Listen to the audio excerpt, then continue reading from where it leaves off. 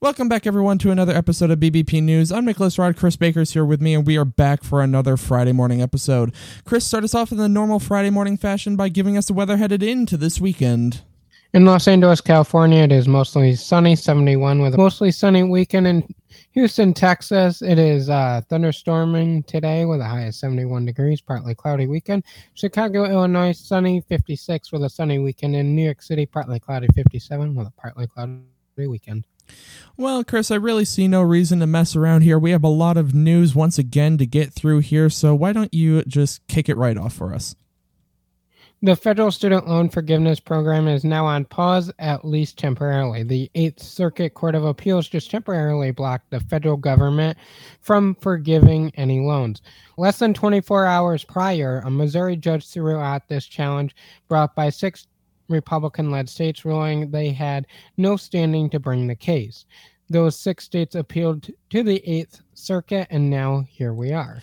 So what does this mean for you? At this point, you just have to hang tight while this plays out. The federal government has until Monday to respond, and then the 6 states will reply on Tuesday. On the very flip side of that, there was another legal victory for the federal student loan forgiveness program. A federal judge in Missouri threw out a big lawsuit brought by 6 Republican-led states that were trying to shut the program down. We originally talked about this lawsuit back in September. The lawsuit was brought by Arkansas, Iowa, Kansas, Missouri, Nebraska, and South Carolina, and claimed the president overstepped his authority to create such a program and said by allowing it to continue, it would hurt their state tax revenue. In a 19-page order, the federal judge said the states lack standing to even bring the lawsuit on in the first place. On the other side of this, the Nebraska Attorney General disagrees, saying that he believes the states do have legal standing and will be appealing to the 8th Circuit of Appeals. Last week, the president said more than 22 million borrowers have already applied for federal student loan forgiveness, and the Department of Education could start forgiving that debt very soon. Once it starts, as we've said before, it'll be very hard to stop it or take it back.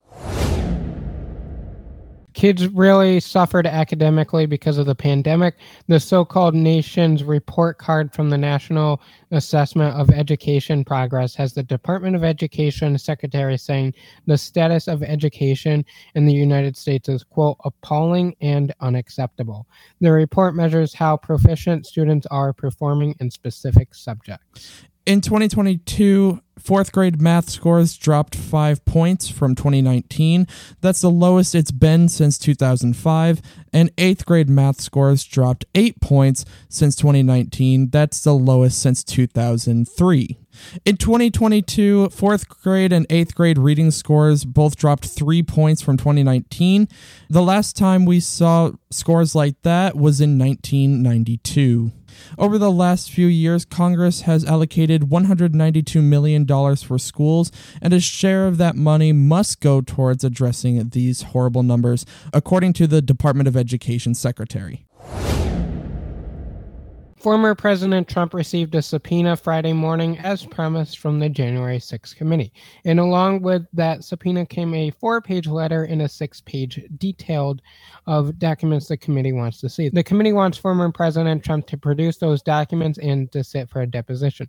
The first paragraph really sums up why the committee says they are doing this. In the first place, it says, quote, as demonstrated in our hearings, we have assembled overwhelmingly evidence, including from dozens of your former appointees and staff, that you personally orchestrated and oversaw a multi-part effort to overturn the 2020 presidential election and to obstruct the peaceful transfer of power, end quote. The letter includes 10 bullet points of accusations the committee says they have evidence to prove. Things like maliciously disseminating false allegations of fraud in the 2020 presidential election, orchestrating the fake electors plot, and refusing for hours to, quote, disband your rioting supporters from the Capitol. The letter acknowledges Issuing a subpoena to a former president is a significant step, but it goes through a laundry list of other presidents who not only have been subpoenaed, but also testified in front of Congress, including President Roosevelt, Truman, Ford, and even Abraham Lincoln. The committee wants to see the documents by November 4th and wants the deposition to begin on November 14th. So what's next? Well, former President Trump has a few options here. He can comply, he can partially comply, like his former chief of staff Mark Meadows, or he can blow it off and fight it in the courts. But just last week, we saw his advisor Steve Bannon get sentenced to 4 months in prison for doing just that. And the letter points out that, according to the Supreme Court, former presidents have a very limited ability to claim executive privilege over these types of documents. Former President Trump's company went on trial Monday in a criminal tax case, and the first task facing this court is a big one: picking a jury of New Yorkers who don't have a strong opinion about the former president. Manhattan prosecutors say the Trump Organization helped top executives avoid income taxes on job perks such as rentals for free apartments and luxury cars. Former President Trump himself isn't on trial and isn't expected to testify. That being said, the judge and lawyers in the case will likely be looking to keep people off the jury if they have unshakably strong feelings about the Republican who isn't liked in his own hometown. The trial is expected to center on the actions and testimony of longtime Trump Organization Allen Weisselberg, who pleaded guilty in August to accepting more than $1.7 million worth of untaxed perks from the company. Trump has described the probe as a, quote, political witch hunt. The company's lawyers have said the Trump Organization played by the rules. If convicted, the company could be fined more than $1 million. A guilty verdict could hamper its ability to get loans and make deals. A gunman entered Central Visual and Performing Arts High School in South St. Louis Monday with a long gun and multiple high-capacity magazines. He shot a teenage girl and a health teacher to death and injuring several others before police shot and killed him. Police identified the suspect late Monday as 19-year-old Orlando Harris, who graduated last year from the school. One survivor heard the shooter say he was, quote, tired of everybody, end quote. In the school, police said the damage could have been far worse. The shooter's gun jammed at one point, one student said, giving kids time to escape. And police found more than a dozen 30-round magazines on him. Authorities did not release the names of the woman and the teenage girl who died, but relatives of the woman identified her as 61-year-old Jean Kuchka, who taught health and physical education. Kuchka was a mother of 5. Family and friends identified the other victim as 16-year-old Alexandria Bell. 4 other students were shot and injured, 2 in the leg, 1 in the arm, and 1 in the hands and jaw. 2 more students suffered abrasions, and a girl fractured her ankle. The IRS says there's one thing you should do right now that may prevent a big tax bill next year or could put a few more dollars in your pocket just in time for the holidays. I'm talking about checking your withholding to see if you estimated too much or too little when it comes to your taxes for 2022. You can check out the free tax withholding estimator on irs.gov. The IRS says it's certainly possible that you are withholding too much. Sure, you may get a bigger refund in 2023, but would you rather wait for that money, or does it make sense to have it now? By adjusting your withholdings just in time for the holiday, the IRS says that is completely up to you to decide. Getting into a midterm update, as we've been doing towards the end of each show, leading up to the midterms, U.S. Attorney General Merrick Garland vowed that the U.S. Justice Department, quote, will not permit voters to be intimidated, end quote, during November's midterm election. Quote, the Justice Department has an obligation to guarantee a free and fair vote by everyone who qualified to vote and will not permit voters to be intimidated, Garland said during a press briefing. Millions of Americans have already early voted, but in just 2 weeks, law enforcement agencies and officials are turning their attention towards Election Day and the potential for violence. And amid threats to election workers and reports of voter intimidation, there have been a few cases of voter intimidation referred to the Department of Justice already. In Arizona, an unidentified voter reported that they were approached by and followed by a group of individuals when trying to drop off their ballot at the early voting drop-off box. In another instance, 2 armed individuals dressed in tactical gear were spotted at a ballot drop in Mesa, Arizona on Friday night of last week, according to the local county officials. The pair left the scene when the county sheriffs arrived. Sticking on the voting subject, we are still seeing record numbers of Americans exercising their right to vote ahead of the midterm elections. How many? According to the University of Florida's U.S. Election Project, 8 million people have voted early. That's compared to 6 million just a week ago. On Monday, the project counted 8,018,219 early votes, of which 6,322,916 of those were mail-in ballots, and 1,695,303 ballots have been cast in person thus far. On Monday, October 17th, electproject.org has tallied 2,030,730 early votes, including 1,842,115 returned mail-in ballots and 188,615 ballots cast in person.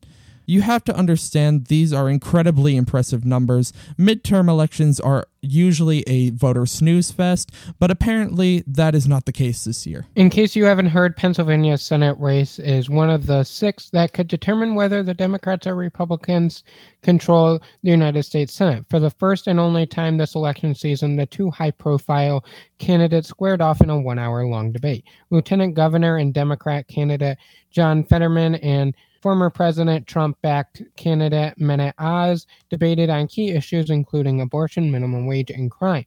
This was also the first time voters got to see John Fetterman on a high-pressure debate stage since his stroke that left him with an auditory processing disorder. That disorder has made it difficult for him to understand some things said aloud to him. Fetterman used closed captions to assist him Tuesday evening during the debate. The seat is the Democrats' strongest chance to pick up a Republican-held seat in a year when either party could win control of the 50-50 chamber. The winner will replace retiring Republican Senator Pat Toomey. Getting into rapid news, local police and medical personnel in Northwest Missouri are investigating the death of an Amazon employee who was apparently attacked by a pair of dogs while delivering a package. Also, a 5.1 magnitude earthquake struck near San Jose, California. A 20-year-old man in New Jersey died Monday after being dragged by a subway train in New York City. Nick, what do you got for this Friday morning good news? So for my good news story today, we have just, in my opinion, a really cool story. So we've had stories kind of like this before, but it's just so remarkable every time, and this one's no different. And this time for an even more special way, because back 75 years ago, these 2 young girls were traveling from Italy to the United States by boat. It was a 14-day journey, and the 2 had become best friends. They were both 10 and 9 at the time. And, 75 years later, they lost contact with each other once they got here to the United States. So 75 years later, one of them, Lena, had just remembered her friend from that time during that journey, and one of her sons, her youngest son, took it upon himself to try and track that friend down. The friend's name was Yolanda. And turns out the 2 had been living 2.5 hours from each other the entire time. Just 2.5 hours apart, and they managed to get a hold of one another. The son of Lena managed to get a hold of Yolanda, and Yolanda's son drove her to meet up with Lena. And the two said it was like reuniting with sisters after a long time apart. Just nothing had really changed. They quickly just kind of, almost like picked things back up where they had left off. And just such an emotional time for them. And 75 years later, living 2.5 hours from each other. That's insane. I mean, 75 years later, that's absolutely insane. And it's even more insane that they were able to track them down and only being apart 2.5 hours. So what I'm saying is pretty much every detail about this is insane, but I had to highlight the insane parts again. It's crazy. Like, when you really start to put everything together, like, yeah, they tracked each other down 75 years later. That's amazing. The fact that they've been living... It's impressive, too. Yeah, no doubt about that. But the fact that through their entire lives, that 75 years, they've only lived 2.5 hours apart the whole time. That's crazy. That's incredible. I bet they had a lot of catching up to do. Oh, I would imagine. And the fact that they were able to pick things right up like that, oh, that's so cool. But that is the end of this Friday morning news episode. We will be back here with a what to expect for the week of October 30th. Wow. Already through October. But that is the end of... Oh, wait, I already said that. October 30th. And then we will be back here Monday morning with a news episode to get you started with your work week. Until then, have a great weekend, everybody. Bye, guys.